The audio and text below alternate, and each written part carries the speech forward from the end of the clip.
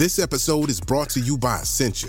A better you starts with better hydration. Essentia is on a mission to inspire people to do what matters most. Their proprietary ionization process transforms water from any source into ionized alkaline water, providing water that's 99.9% pure with a pH of 9.5 or higher.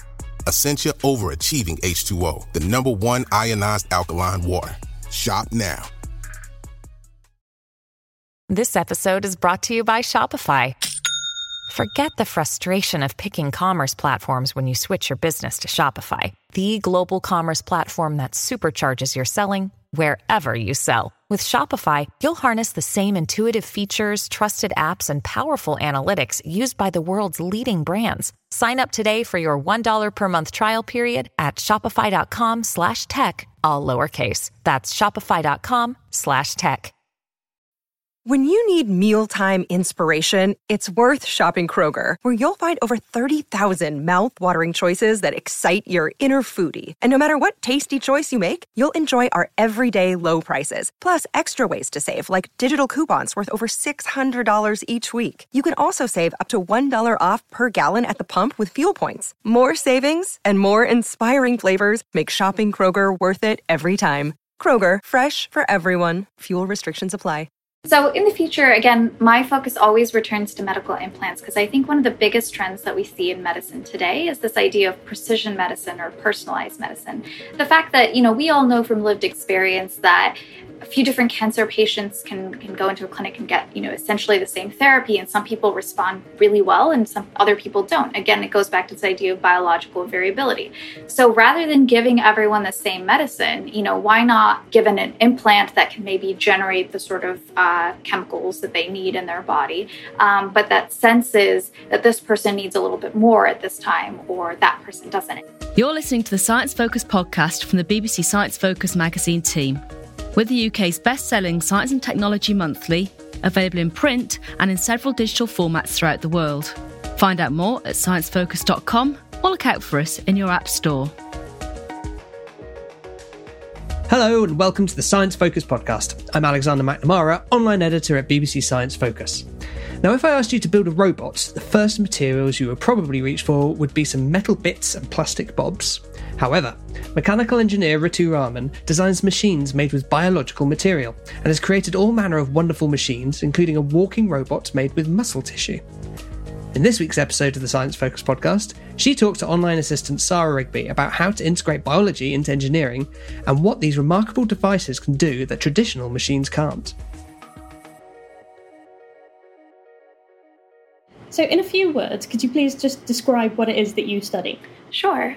So I'm a mechanical engineer, and typically you think of mechanical engineers as people who build machines or some kind of device using materials like metals or ceramics or plastics. And I basically add another set of materials into the toolbox and think about whether we can start building machines using biological materials like living cells. So one example of a biological machine that I've built is a robot that uses living skeletal muscle to move and walk around. And I show that, machines that incorporate biological materials can do pretty interesting things. Like, when you fall down and cut your skin, you heal. When you exercise, you get stronger. And it turns out that these robots can do the same thing. When they exercise, they can get stronger and they can also heal from damage. So what do you use these biohybrid machines for? That is the ultimate question. So, a lot of times when you're doing this kind of very exploratory research, which is what I did during my PhD at the University of Illinois, the work on these robots, a lot of what we were trying to do is just discover what are the design rules and principles of building with biological materials. Building a car is a complex mechanism, but for the most part, most trained mechanical engineers can do all or some part of that. They know, approximately this stiffness of a steel beam is going to take this much force, or a motor that I construct in this way is going to produce this much energy and consume this much energy. So you have all of these numbers kind of in place, and getting those design rules and principles in place took us thousands of years. So a lot of what I'm trying to do in my initial work is develop what those rules and principles are for building with biological materials. And my focus is to think about whether we can make robots, implantable devices that integrate living biological materials and integrate with our bodies so that they can do things like sense what's going on in an individual's system, in response to, say, a disease, and adapt to their environment the way that biological materials are trained to do. So what benefits do biological machines have over just metal and plastic? So why can't you just build a metal and plastic machine that could learn from its environment, like with artificial intelligence or something like that?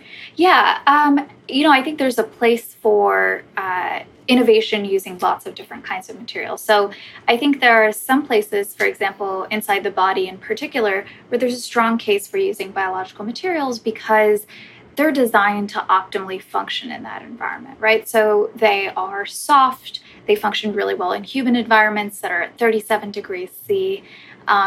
They operate at the pH that, the particular environment that they're placed in are. And so there's a lot of different things where they're already designed to function in this environment, and they also have all of these adaptive capabilities that synthetic materials don't have. And certainly, we've gone some way with synthetic materials. There are some composite materials that, if you scratch them, might be able to seal that scratch. And that exists, but it's never as strong as it was before. And if you repeatedly scratch the same spot, it gets worse and worse and worse, which doesn't happen to your skin, right? Like, you might have fallen and hurt your knee when you were 5, and if you did that again now, maybe take a little bit longer because, we're all a little bit older, but it's still going to heal and it's going to return the skin to its original condition, which it wouldn't necessarily do in some of those kinds of materials. And similarly with AI, we made a ton of progress in being able to develop machines that can process a lot of different signals and compute a pretty complex response and maybe even learn or adapt. But we're still very, very, very far from what the human brain or brains in general can do in terms of processing a lot of different types of signals and making complex decisions or functional behaviors. So I think there's a place, right? So if you're looking at, which is what, my interest level is in implantable devices. So if you're looking at something, what can I put inside the body that's safe, that can adapt to its environment, and that I can engineer in some way to have a predictive functional response, I still think there's a strong case to be made that biological materials are your best answer. So why not just use all biological materials? Is there still a place for metal and plastic? Yes, absolutely. So I think it's, again, I used to, when I was younger, talk about this as building with biology. I was very obsessed with the idea of building with biology, and to an extent I still am, because I was like, it's the holy grail. They can adapt to their environment. They can, there's a reason our whole world is made out of biological materials. It's wonderful. It's beautiful. And to an extent it is. But since then, I've switched to this idea of biohybrid design, or building with biology as well as other things. And the reason why I think this is important is that we've built a really fantastic array of synthetic materials to work with. We have materials that are so strong, yet so light. We have things that can resist, insane amounts of corrosion.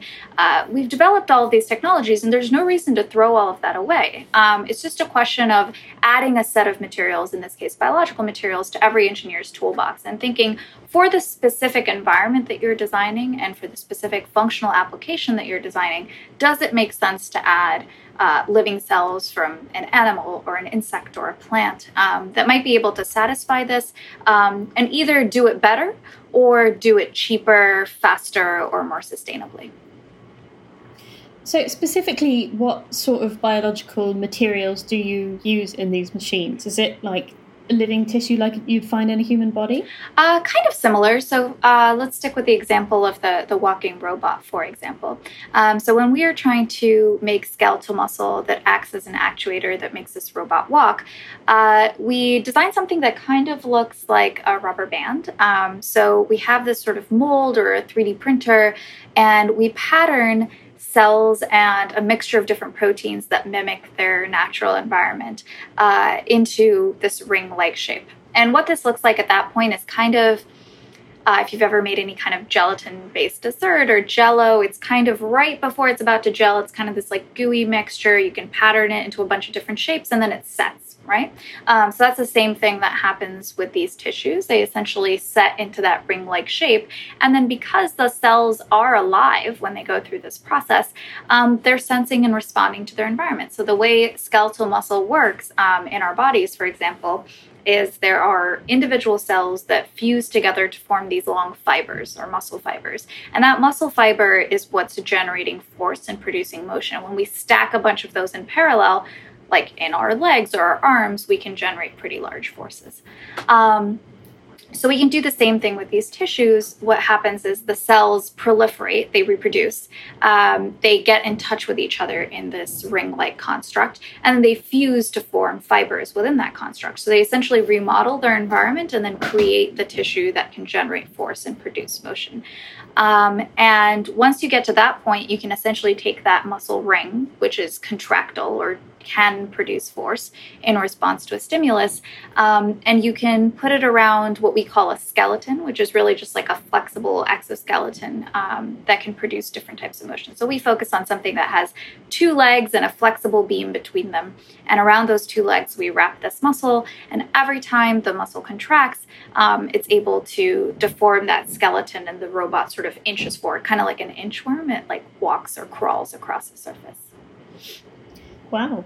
So you said, I think, that essentially you have living cells and then you pipe them into a shape, and the living cells, they form the actual structure themselves. Mm-hmm. Wow, okay. Where do you actually get these cells from?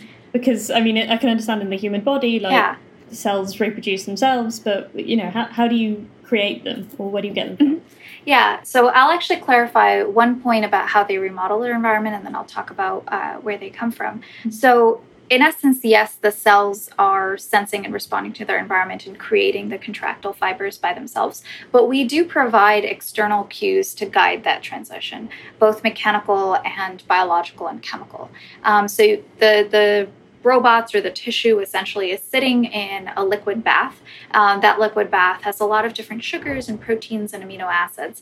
And you can sort of alter that composition to tell it, proliferate a lot, like reproduce a lot and make a bunch of individual cells, or start fusing these individual cells into the fiber format you're done proliferating.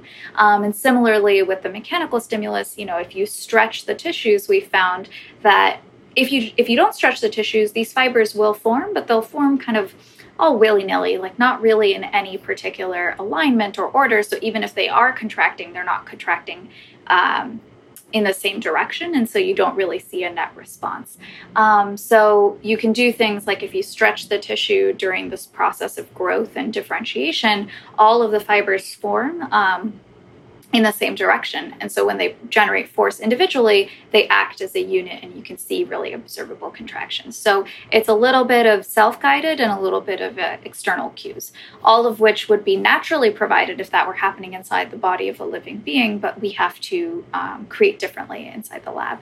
As to the question of where these cells come from, most of the time when you're building with living cells, you can have a few different cell sources or types of cells that you can derive from. I would say the three sort of primary types of cells are primary cells, which are cells that you extract from a living animal.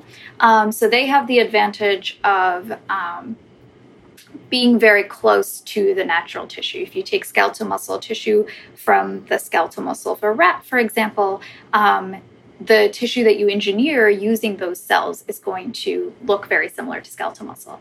But this is problematic for a variety of different reasons, right? It's not a very sustainable thing to do because it would require sacrificing an animal every time that you wanted to do something, or maybe you just take a biopsy and it's not that big of a deal, but there's still some ethical considerations related to that. And there's also some reliability constraints. I mean, we all know that not all humans are the same, and probably if I took some muscle from myself and some muscle from you, it wouldn't act the same way.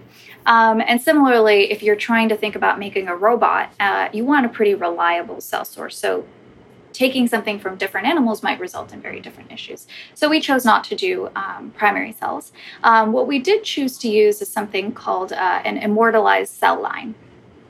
So this is a very useful tool that a lot of biologists and engineers use in their research. Essentially, there's some type of cell that's been harvested at some point from a biopsy, say from an animal or maybe even a human being, maybe their tumor, and they just happen to grow very well on a petri dish, right? And we're able to keep them alive for many, many generations. We can freeze them down when we don't need them, thaw them, and keep growing them. So they can reproduce for multiple cycles in the lab. And so they are very useful tools for sort of building with biology, and they work really well. And the last type of, main cell that people use to build are stem cells.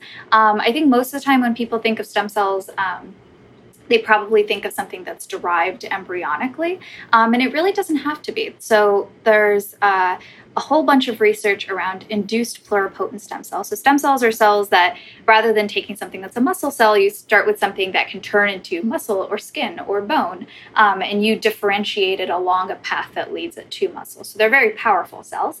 And somebody discovered, about 10 years ago, a really robust protocol where you can just kind of scrape some skin cells off of your body and reprogram them to return to a stem cell-like state, and then redifferentiate them back into something that looks like muscle.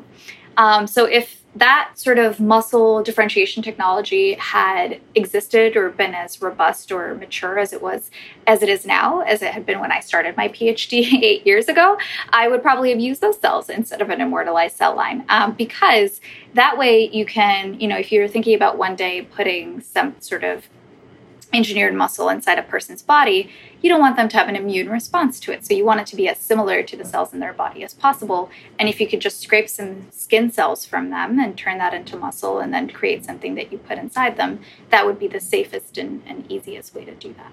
So those are kind of the broad classes of where the cells can come from. Right, I see. And so is that a problem that you encounter a lot with these sorts of using these biological materials, is them interacting with the body? Like, I could imagine if there was something that you swallow, I could imagine organic material would be more likely to interact with stomach acid or something like that. Mm-hmm. Yeah, no, it's a great point that you mentioned. Biological materials, they have a lot of positives, but there's also a significant range of, I would say they're just kind of finicky, like they have to operate at a certain pH and temperature and humidity and air composition, and there have to be certain sugars and proteins available to them. And they have to be cultured around biocompatible materials. And if you put them inside of a body, they have to be compatible with the body in which they're placed. So you actually raised an excellent point about the stomach, for example. I recently wrote a paper with a gastrointestinal surgeon, and our initial problem was something like, he does a lot of surgeries for people suffering with obesity. So if you're struggling with obesity, one potential way to deal with that is to place a bariatric balloon inside your stomach. And this is exactly what it sounds like. It's a balloon that takes up space in your stomach. It makes you feel full. You don't eat as much, and it helps you lose weight. So if you have, something like this, this could potentially help you lose weight over time and deal with that process. But right now, these balloons are placed endoscopically for the most part, and also removed endoscopically for the most part. And an endoscope, is like that giant tube that they have to sort of put you under and stick down your body. Not a very pleasant process, and also not a very cheap process.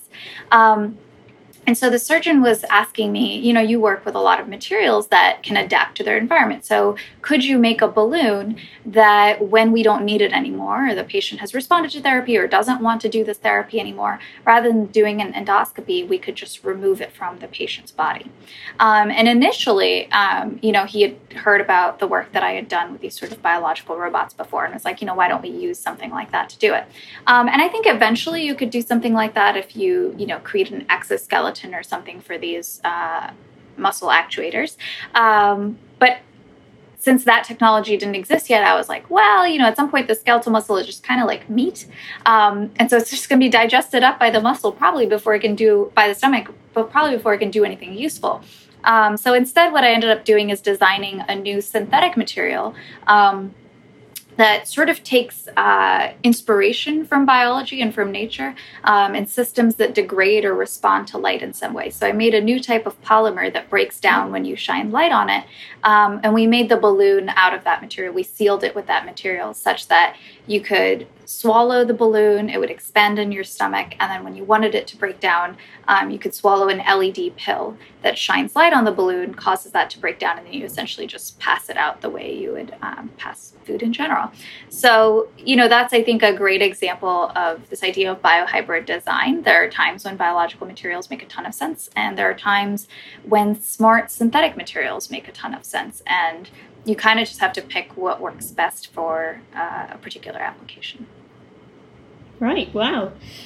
So what else might you use biohybrid design for? Is it all medical? No, I certainly don't think it's all medical. I think my personal interest is medical, and so I focus on a lot of those applications. And as a result, most of the time when I build with cells derived from mammals because we're mammals and they function in the environment that we've created.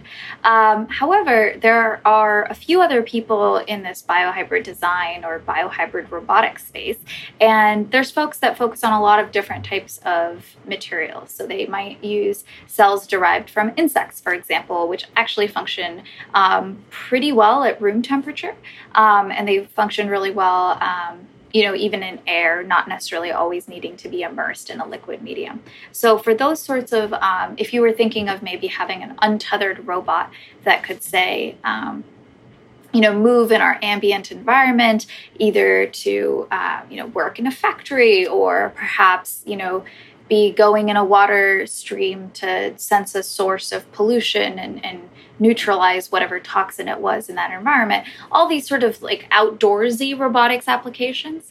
That's the sort of thing where you might want to think about using cells from insect or maybe cells from bacteria.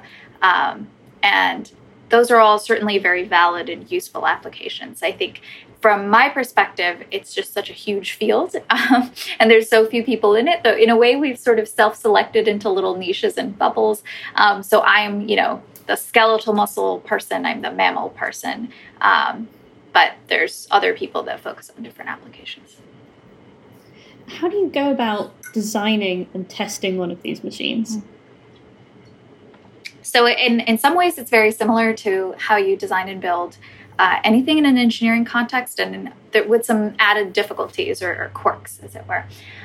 So, for example, for the robots, a lot of times when you are designing or using an actuator in an engineering context, you're basically looking at what is the energy source, how much energy does it take to produce a certain amount of force, how reliably can you do it, and what's the efficiency of that process. So it's pretty much the same for skeletal muscle. Skeletal muscle is very similar to a lot of, a pneumatic actuator or a shape memory alloy-based actuator. You have a certain volume, it produces linear actuation, just contract, relax, and you have to turn that into rolling or gripping or anything else. So the approximate size constraints, how much force you want to generate, how much energy you want, and you build a system the same way that you would build with a synthetic material, and follow the sort of typical engineering design, build, test, reiterate, do that over and over again until you optimize for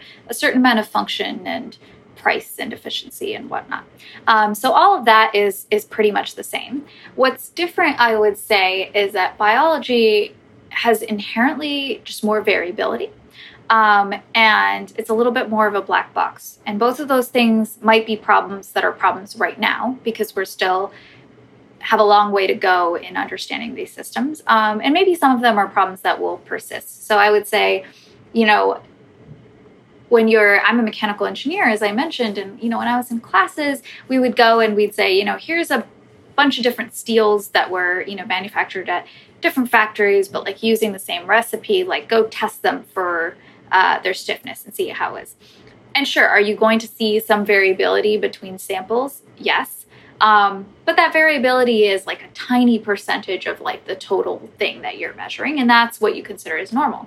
So when I first started making these, muscle powered robots, I was frankly just stunned by the amount of variability that I had and the amount that the biologists that I talked to just completely accepted that. They were just like, well, of course, cells are just different. They're just responding to a million different things in their environment. And you might think that you created all these 10 robots the same way, but there are probably minute differences in, the media composition or the exact chemical that you infused and like what time it was, or maybe this tissue experienced more mechanical stress because you stretched it a little bit more when you put it around the skeleton. All of those little things, those processing things, which might not have made a huge difference in a synthetic material, make a big difference in biology. And there's also a certain amount of stochasticity or just statistical randomness or luck.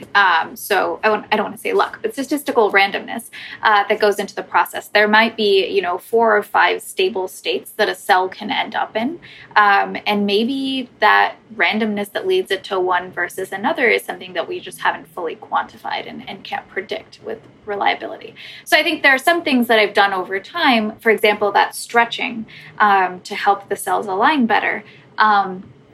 Those are things that I sort of discovered through this intensive design, build, test, iterative process, where I discovered how to get them fairly reliably functioning along the same way. I still haven't gotten them to the point where,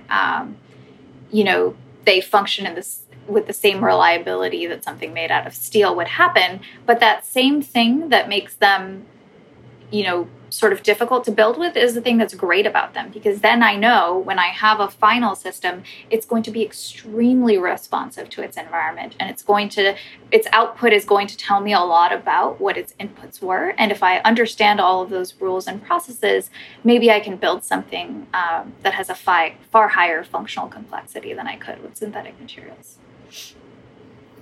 And just one last question. So where do you hope this research will lead in the future? And what is the most exciting thing that's going on in the current research for you? Yeah. So in the future, again, my focus always returns to medical implants, because I think one of the biggest trends that we see in medicine today is this idea of precision medicine or personalized medicine. The fact that, we all know from lived experience that a few different cancer patients can go into a clinic and get, essentially the same therapy. And some people respond really well and some other people don't. Again, it goes back to this idea of biological variability. So rather than giving everyone the same medicine, why not, given an implant that can maybe generate the sort of chemicals that they need in their body, but that senses that this person needs a little bit more at this time or that person doesn't. And this is sort of the field of cell therapy at present really deals with this context a lot. If we place certain cells that secrete insulin in a diabetic, for example, they automatically could potentially regulate how much insulin they're secreting to the needs of that individual person at that time. So I think that's the most exciting context for me. Can I make implants that adapt to the needs of individual patients? Because that's what we need. We need to be able to meet people where they are and give them the care they need at the time they need it. I think the most interesting thing that I'm doing right now is working towards using the skeletal muscle that I've developed in the lab as potentially an implant to replace skeletal muscle that's lost inside the body due to disease or damage. This is something that I just think is a really meaningful cause. It matters a lot to me. I think mobility is something that a lot of us take for granted. And when you lose it, it can have a significant impact on the quality of your life. And so, a lot of people have tried to do this over the years, but I think we've understood a lot by building these robots about how do you tune it to respond to its environment and how do you generate really, really large forces from compact volumes. And I think if I could eventually do this successfully, in animal trials and maybe one day in clinical trials, I would love to be able to contribute any small part to helping restore mobility to somebody who's lost it. That was mechanical engineer Ritu Raman talking about biohybrid machines. Let us know what you thought about the episode with a rating or a review wherever you listen to your podcasts, and check out our previous episodes at sciencefocus.com/Science Focus Podcast. The new issue of BBC Science Focus magazine is out now, and our cover feature looks at the missions planning on building a permanent base on the moon by 2030. As ever, there is loads more inside, so head over to the website to find out how to subscribe. Goodbye. Thank you for listening to the Science Focus podcast from the BBC Science Focus magazine team. We're the UK's best-selling science and technology monthly, available in print and in several digital formats throughout the world. Find out more at sciencefocus.com or look out for us in your app store.